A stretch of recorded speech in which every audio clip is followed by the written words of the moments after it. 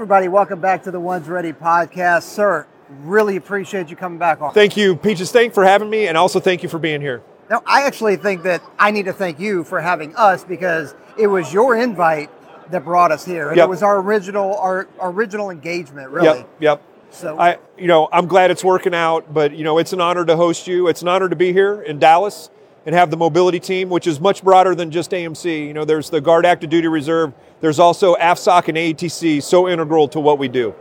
And so I'm going to hit a wide swath of things because I've got a lot of things that I want to talk to you about. Okay. Just in the way of, one, from a weapons school and a warfare center perspective. Right. Thank you.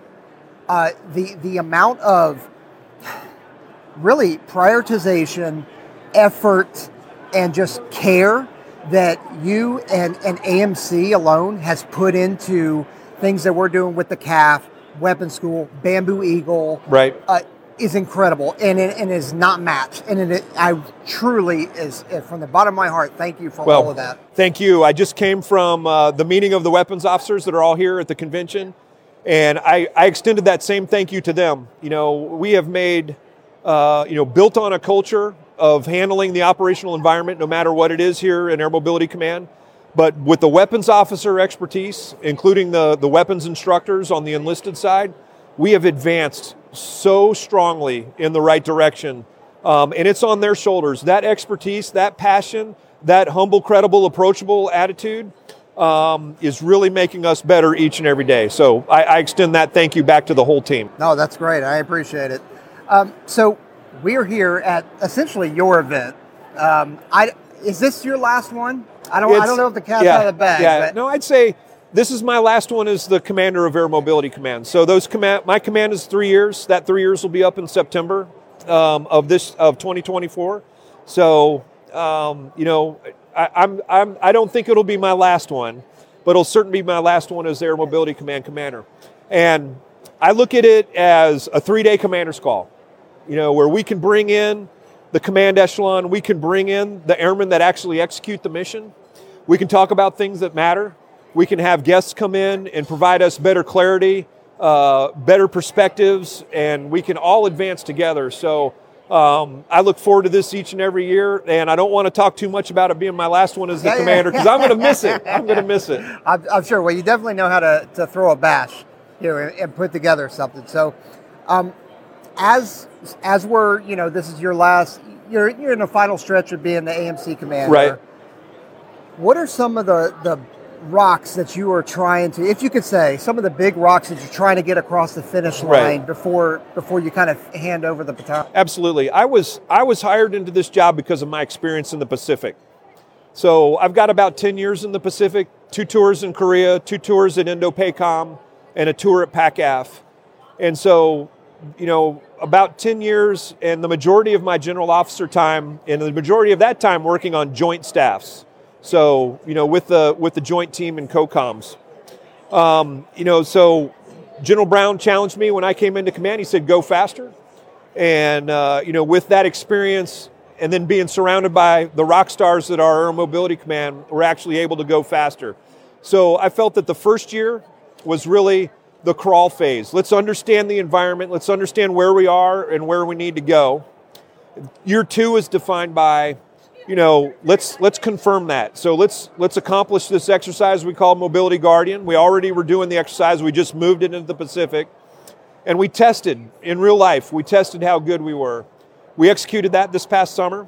Now we have the insights. Now it's time to do something about them. So, the last year of my command will be about actually closing the gaps that were identified. So command relationships, command and control, what we're calling explode into theater, which is basically just the fundamentals of what we need to do, the basic blocking and tackling.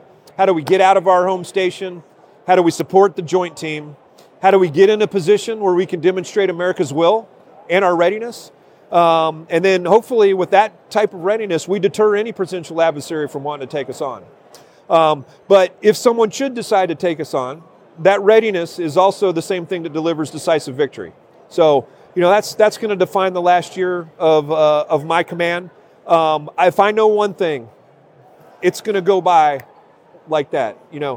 10 months seems like almost a year, and you think September is going to, ease its way here.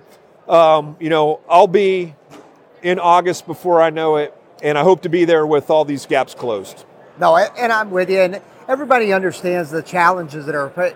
We're a large entity. We don't move quickly, right? But we move very deliberately, right? So, and one of the things you mentioned was, and I think it's important to highlight, and we have through a lot of these podcasts that we've done, but the importance of logistics, the importance that and capability right. that really the AMC provides. Everywhere from your tankers. And they're innovating, right? You have KC-135s doing AMP-4 blacked out landing. You got it. Doing low-level refueling with F-16s. You have C-17s with Rapid Dragons. You have all the AMC assets that are doing pulsed operations, which are really iterating and getting after what we need. Yes, yeah. Well, it shows you a couple things. The first thing, it reminds me that the old guys and the old gals just need to get out of the way. Let airmen be airmen. You said it, sir. Let airmen be airmen. Airmen are naturally, innovators. They're naturally disruptive. The reason the Air Force mutinied in 1947 was to, get after effects-based and not the traditional platform-based approach to solving problems. Everything you described is on the backs of incredibly young and incredibly talented professionals that get after it. You had mentioned earlier the weapons officer and the advanced instructors. They are the critical piece to this that can take that vision, understand the risk, mitigate the risk, and then own the risk and move things forward rapidly. It feels to me like there's a lot of momentum out there. We need to continue to resource it. Need to continue to encourage it. And, it proves to me each and every day there's nothing we can't do as long as we just let airmen do airmen things. Right. And I think you've recognized, I think you've done a good job of recognizing that, because really what you've given has been commander's intent. Right. From day one, commander's intent, these are the things that I want you to get after. This is what General Brown put for us: accelerate, change, or lose. Right. So right off the bat, you almost have not a blank check, but like, hey, you have your marching orders, get after it. Right. And that's what you've done from day one. And I think that, paired with the honest transparency and the willing to go, yes, I, as the ANC commander, I want you to take risks, mitigated risks. Yes. Not unnecessarily risks, but take risks.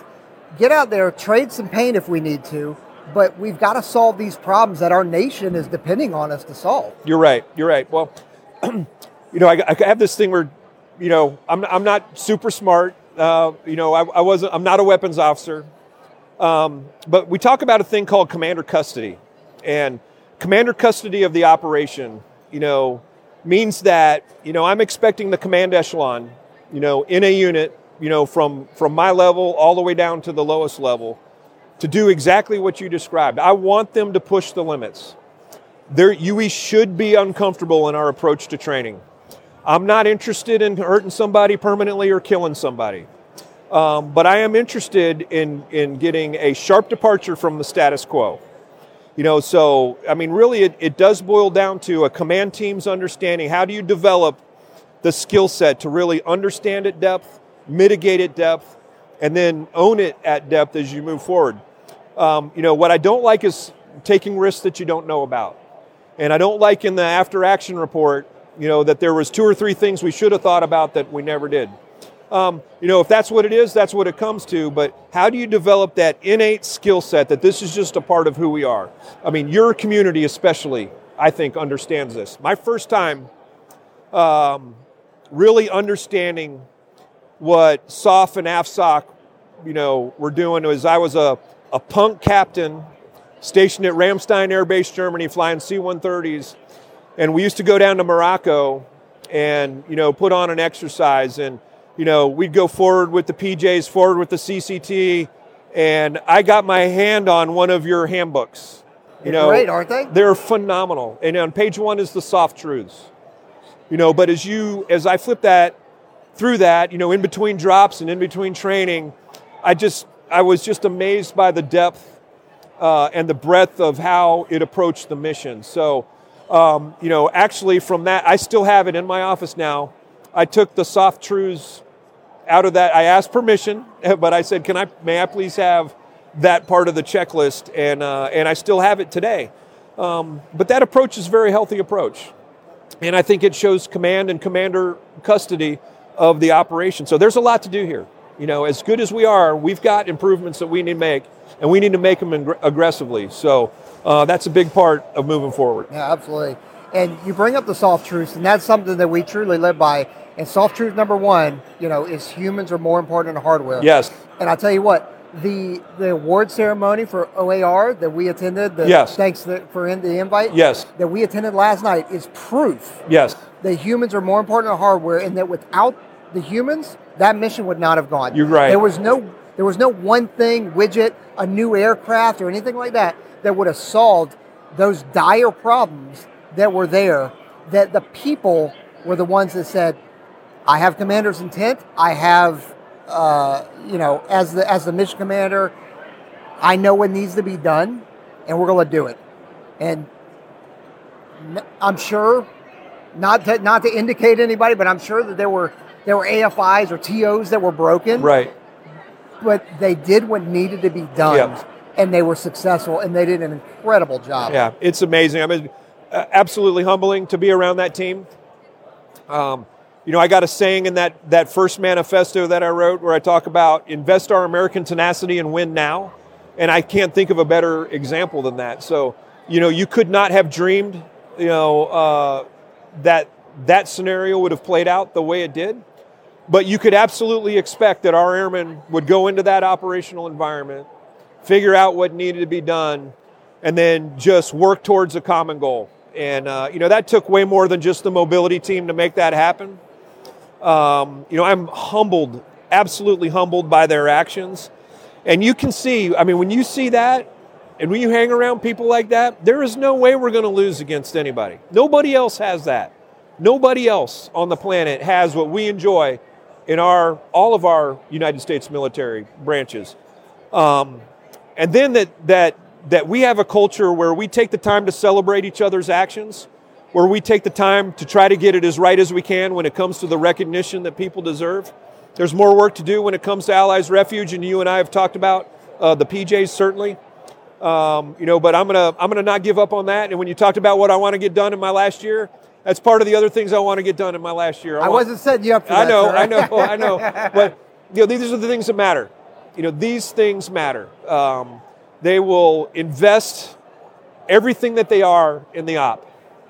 And when you see that firsthand, there is no limit than what we can do to make sure that they get the recognition they deserve. No, yeah, and I promise you, sir, there was nobody on the ground that looked at a situation and said, well, that's not my job. Right. You've got, flying crew chiefs, you've got ravens, you've got load masters, you've got pilots, right. Flight engineers that they see something that needs to be done. Somebody is begging for help in the worst day of their life. Yes. And they're not saying, well, I'm not trained for that. Yeah. That's not my job. Well, it is now. Yes. And that's just the way airmen in general, as the big A airmen, that's just the way they're wired. Yes. And you're right. It is humbling to be around. Yep. And the way that they want to serve is incredible. There's a picture that Sean sent me of the PJs at HKIA during the evacuation. And there's an Afghan family, and one of the PJs is holding the baby. And then you're thinking, it's a stunning picture on its own, but when you really study it at depth, it speaks to everything you just talked about. And I'll try not to cry like a baby here, but, when's the last time you handed your baby to someone you didn't know? When's the last time you handed your baby to someone you didn't know that was holding a weapon? When's the last time you handed your baby to someone you didn't know that had a weapon in the most chaotic environment that you've ever been in or will ever be in your entire life? And that's the brand that is the United States of America. All that mattered was that flag on a sleeve and that family's full trust in who we are as Americans, certainly who we are on a joint team, and then who we are, as airmen.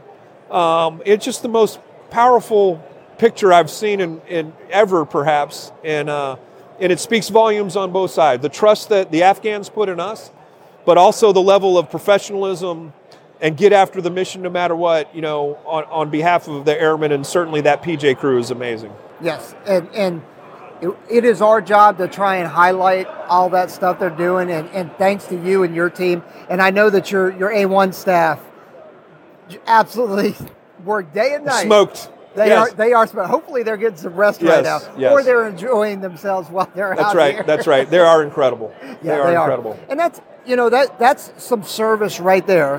One of the things that we're trying to purvey is service. Like, all of these folks are serving. Yes. Because they want to, not because they need to, because they want to. They want to give.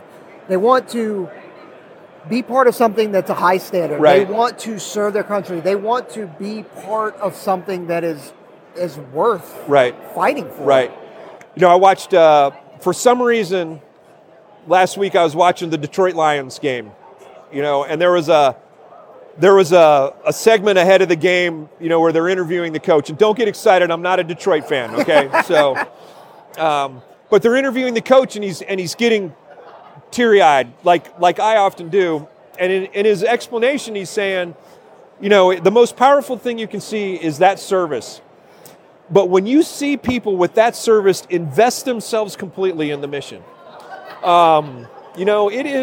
it's hard to get, to not get emotionally tied to what this team puts on the line. I've deployed a bunch, not at all like you have, but I've deployed a bunch. But I learned my best lessons on that service and that investment when I was a wing commander and I was pushing squadrons out. When the rotator shows up, okay, and everybody's sad, and we're all at the stairs, saying bye. and the service members go up the stairs, get on the rotator, and now it's just the families. All right? That's what they're putting on the line. That mom, that dad, that brother, that sister, that son, that daughter, that wife, that husband, that boyfriend, whatever it is, that is the commitment that's being put on the line for somebody else. And then, you fast forward to 4 months later or 6 months later, now you're at a very different feel.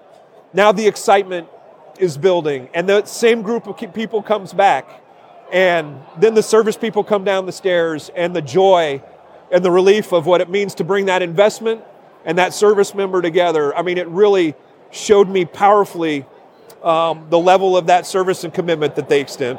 No, exactly right.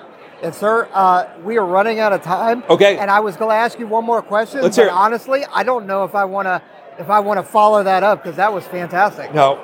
So again, really appreciate you having us, and thanks for sitting down with us. Thanks for being here. And you're going to get Ashley on next, right? Yes, we are. So I have a 5-star boss. Her name is Ashley, and she is amazing. She's the family commander. Awesome. Well, thank you for everything that you've done for us as a One's Ready podcast. Thank you for everything that you've done for the Weapons School, the Warfare Center, and AMC. Yep. It's an honor. I'm proud to fly your wing.